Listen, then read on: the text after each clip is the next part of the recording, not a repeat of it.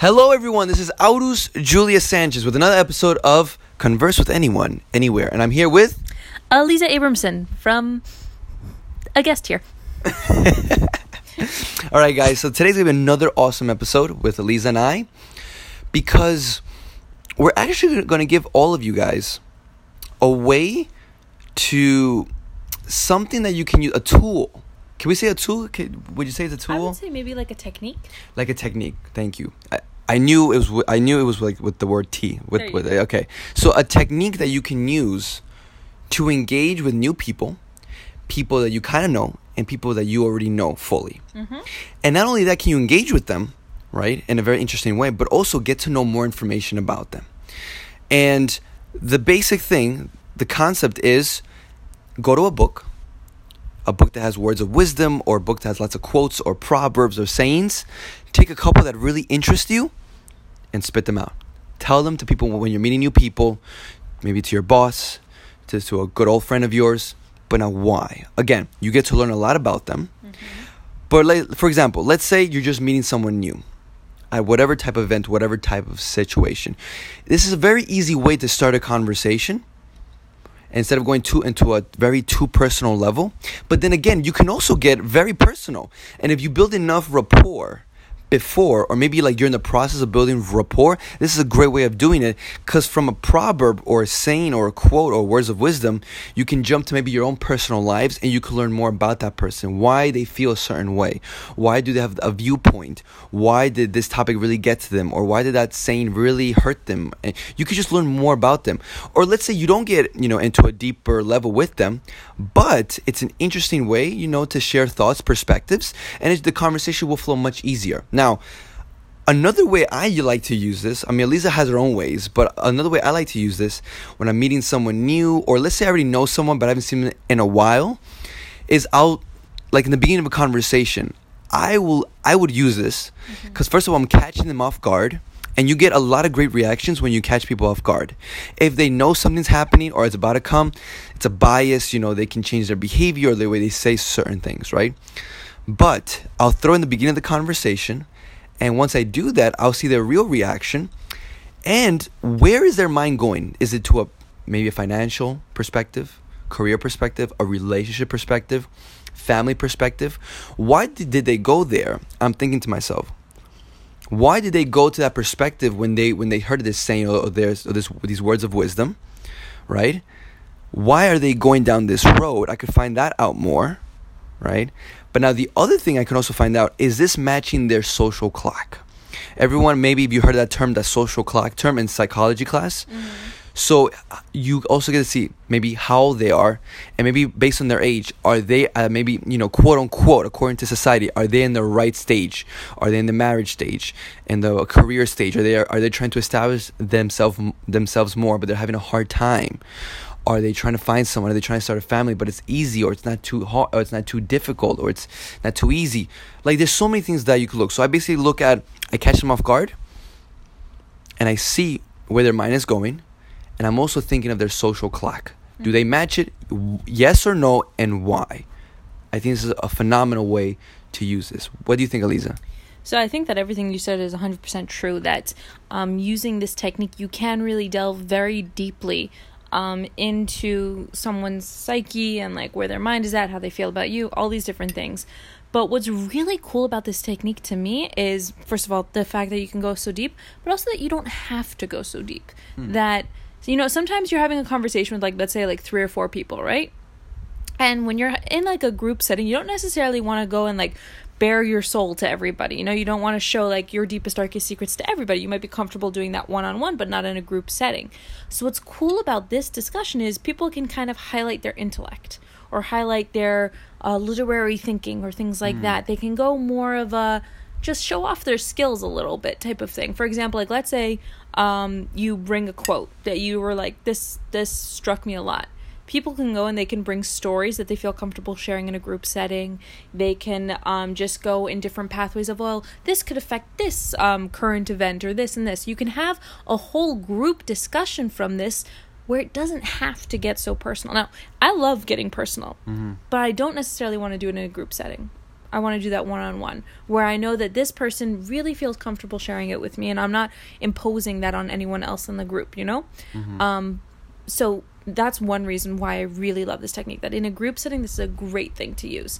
But one way I also really like to is basically, a lot of times when you're having a conversation with someone and you're both really into it, it can go very well for a while, but then like sometimes you get like those awkward silences, you know? Those just like pauses in conversation where you're like, okay, that was really cool. Yeah, exactly. Now what? Yeah. Like you're having like such a lively, good debate, and then you feel this pressure to create, to maintain that level of liveliness across the entire conversation. So in these more awkward moments, it's easier if you have like a list of a couple of quotes that you really like, and then you could just bring it out. You're like, you know, you're a really interesting person. You know, I would love to hear your perspective on this quote that I know. And then you say that quote. So it's a really good filler. And it's really easy to transition to it. It doesn't have to be like something like jarring. Like 1 second you're talking about a television show that you like, and the next second you're talking about like, I don't know, lamps or something. It's not like something that's like not connected at all. This is something like, wow, you're interesting. Let's talk about this now. Does this, like, I want to hear your thoughts.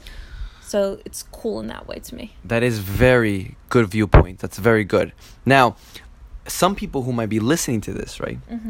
They might say, yes, this could work like in a social or like a networking event, but that's about it. I personally don't believe that. Everyone's always, I also want to hear your points on this, but I want to say that everyone's always dividing. Like, well, this is for jobs. This is for social. This is for this. This is for this. Now, don't get me wrong. I wouldn't speak about, you know, my mother's, you know, like challah or my mom's cookies during a job interview. Obviously not. Unless you're going for a bakery, a type of job at a bakery, right? Yes, there's certain things you should only speak in certain environments, but we're all humans. We need to connect. And you could find out so much information indirectly by doing certain things, no matter who the person is, no matter where you are. But do you feel like this technique we're speaking about is only for like social stuff or like networking stuff?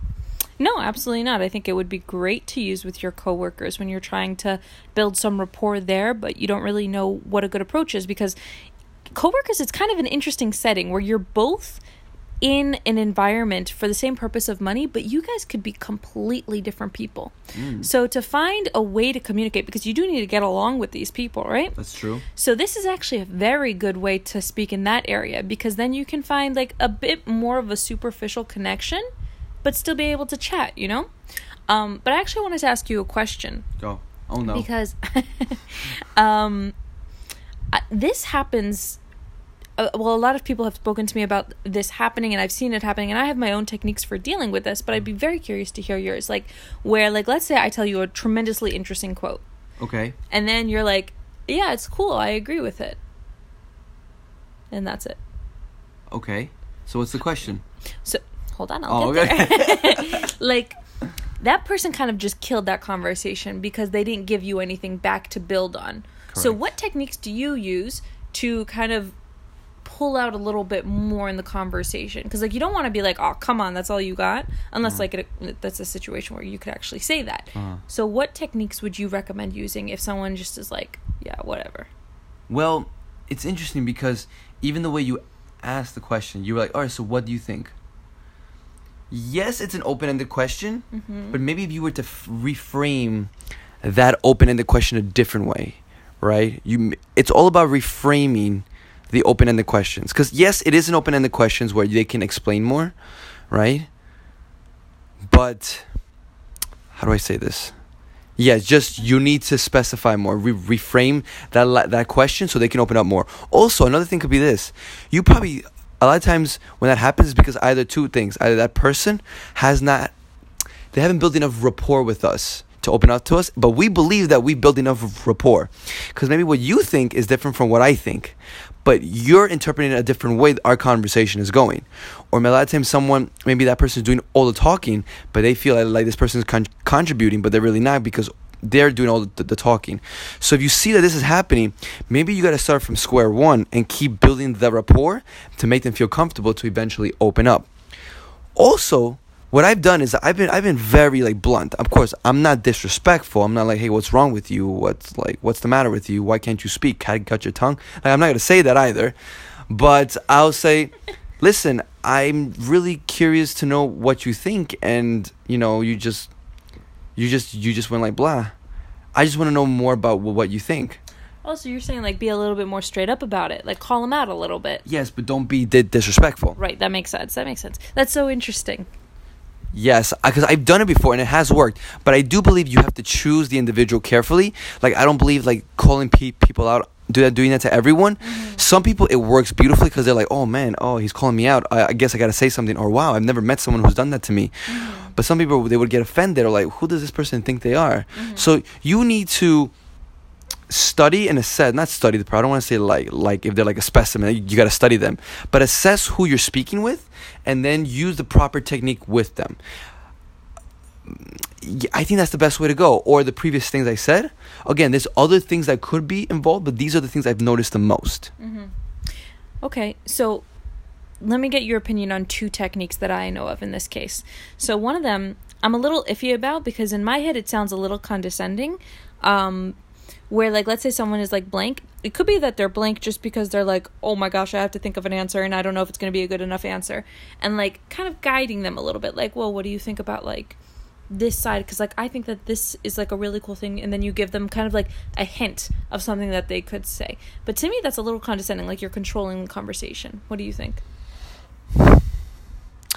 Again, it's all perspective. Some people could think it's condescending, like, oh my God, you're controlling it.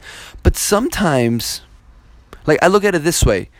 Like, have you ever seen those couples that the woman had to be a little bit more, what's the word? A little bit more, not engaging. What's the word? More to the guy. Like, she had to lure him in a little bit more. Like, what's the word I'm trying to say? Like wooing him? No, not wooing, but more forward, more aggressive.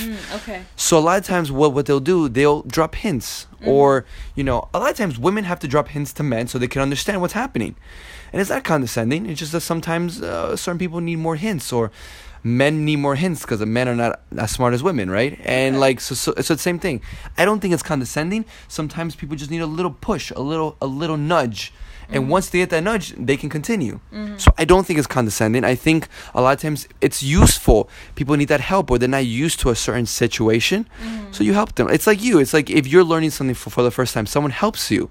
It's not condescending, the fact that they are giving you maybe a little bit of the answers, or they are filling out the blanks for you in the beginning. Mm-hmm. But then once you get better at it. Yeah. So I don't think it's condescending. Okay. The second technique is where if you see that someone's struggling to come up with an answer, you kind of give them a little bit more time to answer, not by sitting there and staring at them because that just gives them more pressure, but being like, I'm sorry, I don't think I phrased that well. Here, let me try again.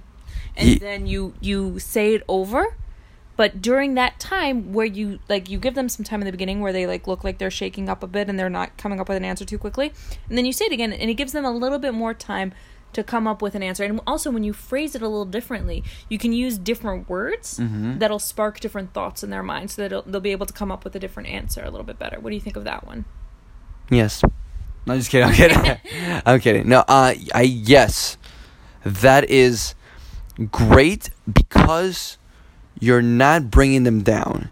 You're not, especially if this is like the first time you're speaking to them, or like the first couple times, and they're more of an introvert, right? If you're just staring at them, they'll feel uncomfortable. They might feel like diminished. They might feel like, man, this person thinks they're better than me. But it's so beautiful to like put the fault on you, because in reality, they know the truth. They know it subconsciously. They know it mentally that that maybe they were slower, or they didn't really have the right answer, but subconsciously you're helping them. Yeah. You're saying, wait, let me rephrase the question, and you look right. It gives you more of a humble perspective. You look more humble, right? You become more likable, more memorable, right? And this person is not going to realize it, but later on they'll be like, man, this person they're such a good person. One small thing. So I don't think it's condescending. I also don't think it's condescending. Whoever thinks it is condescending, please reach out to me, send me a question, or just send me a comment, and we can converse about this. But I do not think it's condescending. I think it's a beautiful technique, especially if they're falling under those categories where they do need help. Why not help them out? You definitely were helped out at some point. So me? Never. Well, not everybody. Kidding. I've been helped out way more times than I can count. So just, what's the word? Reciprocate? Yes, exactly. Just reciprocate it back. There's nothing wrong with it. But you know something? I think we're going to end it here. I know. But we'll do some more episodes, right? Yes, we will. Is there any last words you want to say about this topic? To keep in mind that every conversation is a kind of a living thing that evolves. So just keep trying, keep asking different questions. Know that it's a relationship in every conversation, that when they talk, they're giving you something. So you got to give back. So just like we were talking over here about how it's hard when someone doesn't give you back a response that you can really build on, know that you're also doing that same thing in a conversation. So make sure that you also give to that conversation. All right. Well, that was great words to end the podcast with. I could not end it better. Guys, thank you guys so much. Thank you so much for listening. We really appreciate it. And of course, till next time.